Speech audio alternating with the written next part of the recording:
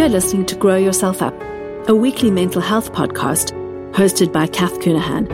I'm a psychotherapist, writer and speaker working in private practice in London. I specialize in the impact of our own childhood on our parenting and how we can heal and integrate our childhood trauma, wounding and stress so that we can inhabit our full adult selves. Join us each week as we talk about all things growing ourselves up, how we can tend to ourselves in our parenting, generational healing, and overcoming the impacts of childhood trauma. Together, we will become more self-compassionate, connected, authentic, resilient, and heart-centered so we can live our own full and beautiful lives. As a listener of this podcast, you're welcome to come over and join the Facebook group. So search on Facebook for Grow Yourself Up. It's a private Facebook group of all the listeners. And did you know there are journal prompts that go along with every episode? So sign up for the journal prompts on kathcoonahan.com or go to my Instagram, Kath Coonahan, and sign up at the link in the bio there. And you will get my newsletter, Nurture, Heal, Grow, which contains all the journal prompts. Looking forward to seeing you in the Facebook group. The podcast is produced each week by the wonderful Audio Cafe. Thanks for being here.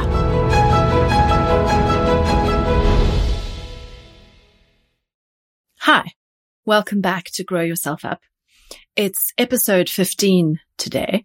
And today I want to share with you, a resourcing episode, because I'm really conscious that I'm throwing a lot of information at you. And in order to kind of assimilate it and let it settle down in your own system, it's important that we kind of do that in a gentle way. So I want to model that in the way that I deliver information to you. So to kind of bring in a pause and encourage you to tend to yourself as you kind of listen to all of this.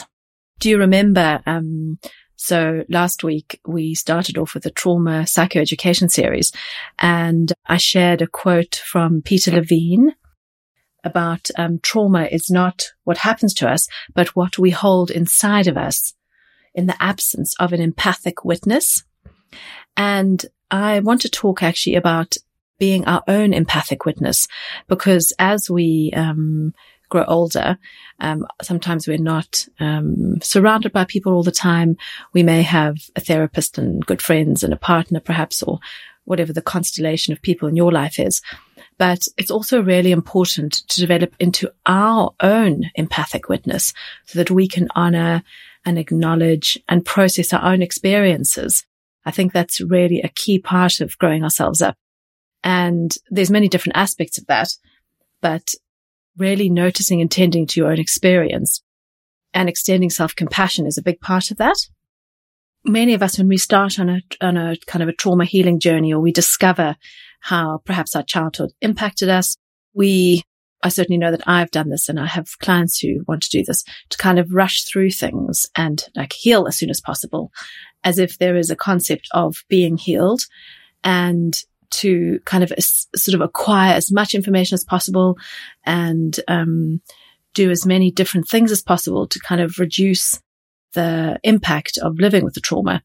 And of course that makes sense, because we want to remove the pain. It's difficult to be living in pain or having experiences in our life repeated because we haven't broken some of our patterns yet. And that's not actually how trauma healing works. In order for changes to be long-lived and to be sustainable and to bed down in our system, as it were, we need to do them slowly. There isn't a quick fix. I mean, I really wish there was, personally, as well. But there isn't. It's about kind of deep, slow, profound change. And I think it's helpful here.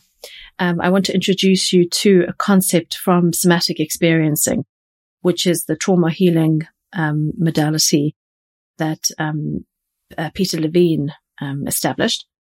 And the concept of titration is the idea that we can dip in and out of something, and we do it in small increments. We don't kind of bury our head in something for a long time until it gets too much for us.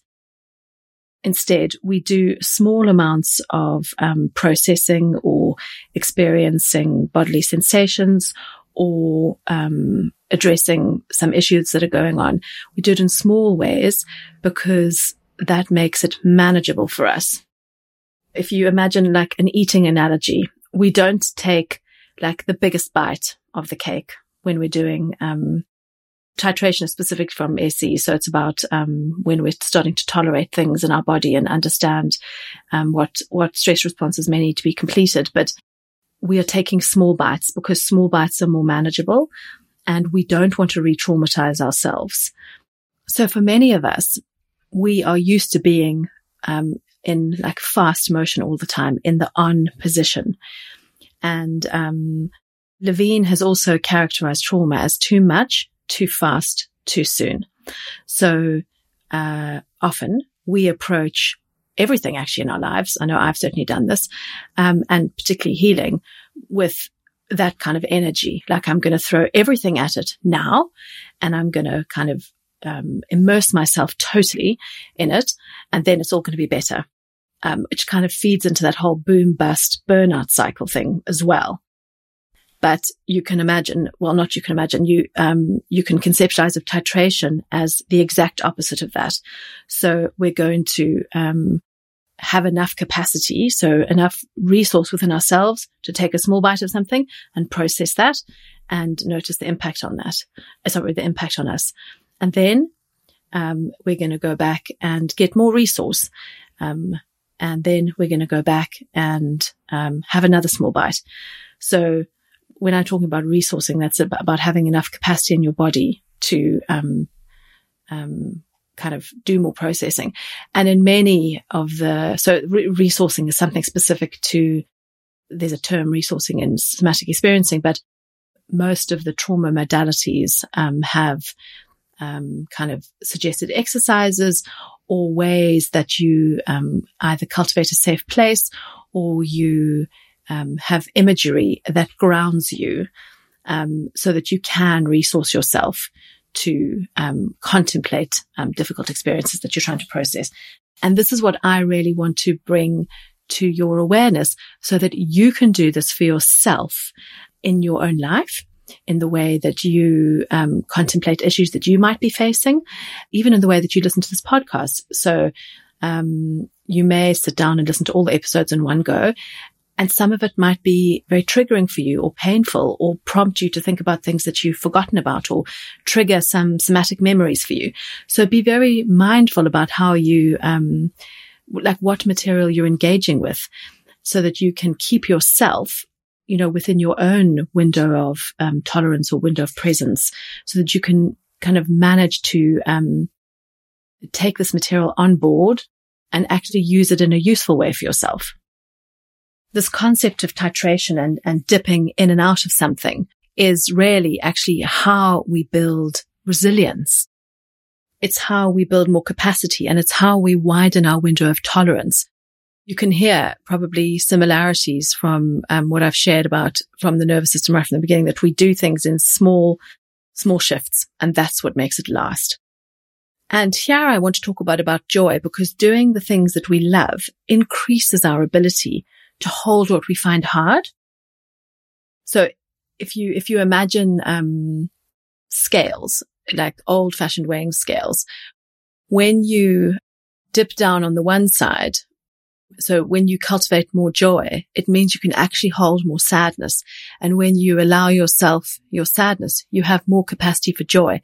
There's a famous thing that Brené Brown said. I don't have it in front of me, but she said you can't selectively numb emotions. I can't remember what the rest of the kind of sentence was, but that's really true. And so as you go on your own journey, you'll notice that the more you let your joy in, the more capacity you'll actually have to plumb the depths of your own sadness and your own grief. And so I think it's really important to cultivate more joy and more play in our adult lives, particularly when we're on our own healing journey, or we attend therapy, or we're doing work on ourselves, because we don't increase our ability to sit with the hard stuff by constantly immersing ourselves in the hard stuff. We need breaks from doing that. And actually, if we immerse ourselves constantly in the hard stuff, we become more brittle and more inflexible and more stressed, actually. So we have to sort of actively cultivate the life we want to live. And I really want you to start thinking about, what is the life you want to live? How do you spend your time? How do you want to be spending your time? Is the way you spend your time the way you want to be living your life? I'm really pondering a lot of these questions at the moment, because I am thinking about this practice of cultivating joy and how to actually do it in a kind of a realistic way. Because it sounds kind of incomprehensible sometimes. I've had multiple experiences of learning how beneficial it can be. So in my kind of 20s, I spent a lot of time shopping, and I was born in a city. I would describe myself as a city girl, and I never knew what a great resource nature was for me, because I spent all my time shopping and socializing and sort of, I don't know, doing things I thought were glamorous. And I've really learned that nature is profoundly calming. I need it. I need it to keep me in a place of relative calm. And it sparks so much joy. So for me, going for a beautiful walk, there's a nature reserve I discovered near us. That is profoundly joyful for me. It can be very difficult to focus on things that are just cultivating joy if we have messages in our head around needing to be productive, needing to optimize time, only kind of doing things so we can get like 10 out of 10. Because play and joy are really about being present and like maximizing that time in the moment to really connect to ourselves and those around us and the world or nature. But you don't come out with a certificate that says you got 10 out of 10 or you were a really good joy cultivator. You know, it's not, it doesn't work like that.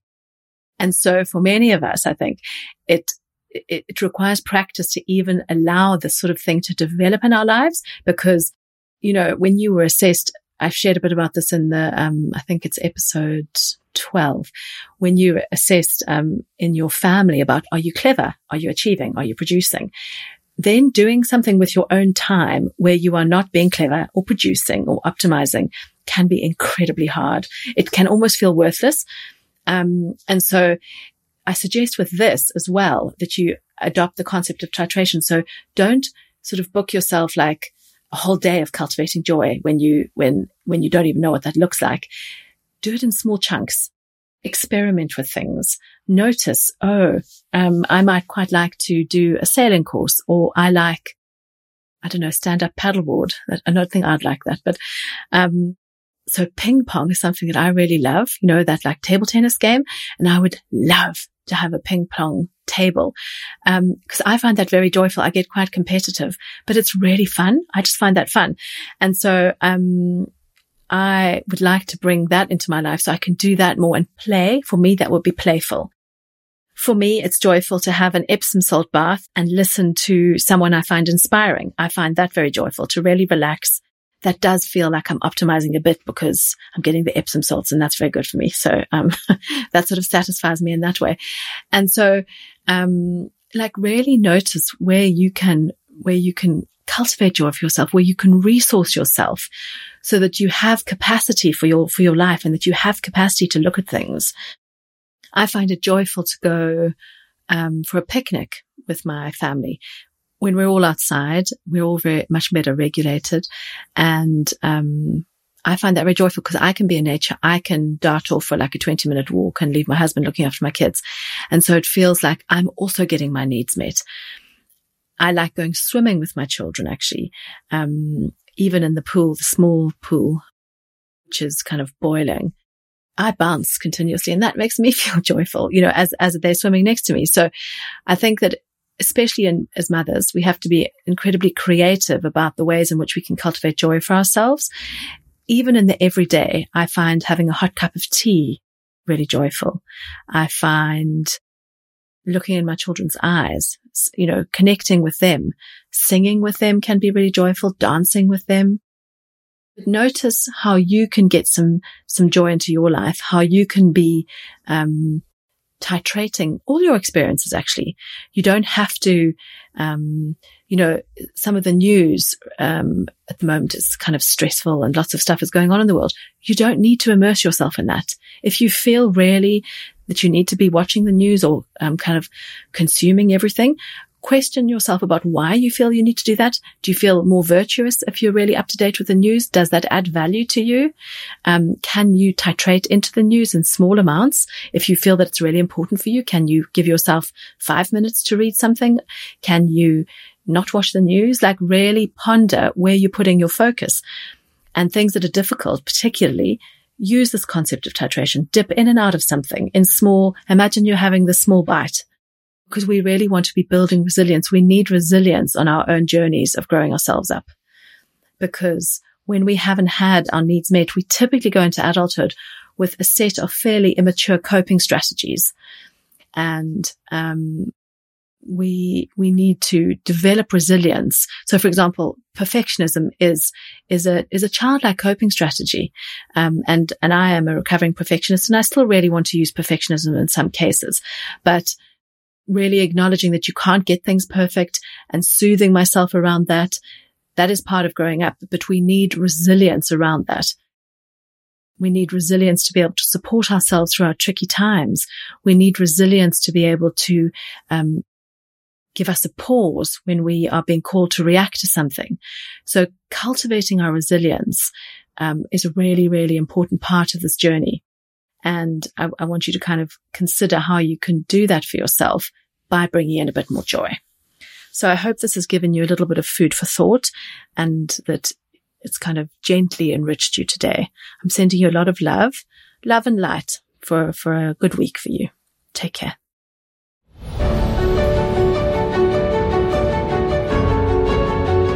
You've been listening to Grow Yourself Up, hosted by Kath Coonahan. We'll be back next week with a new episode supporting you to better understand and tend to yourself for more heart-centered, connected, authentic, and resilient living.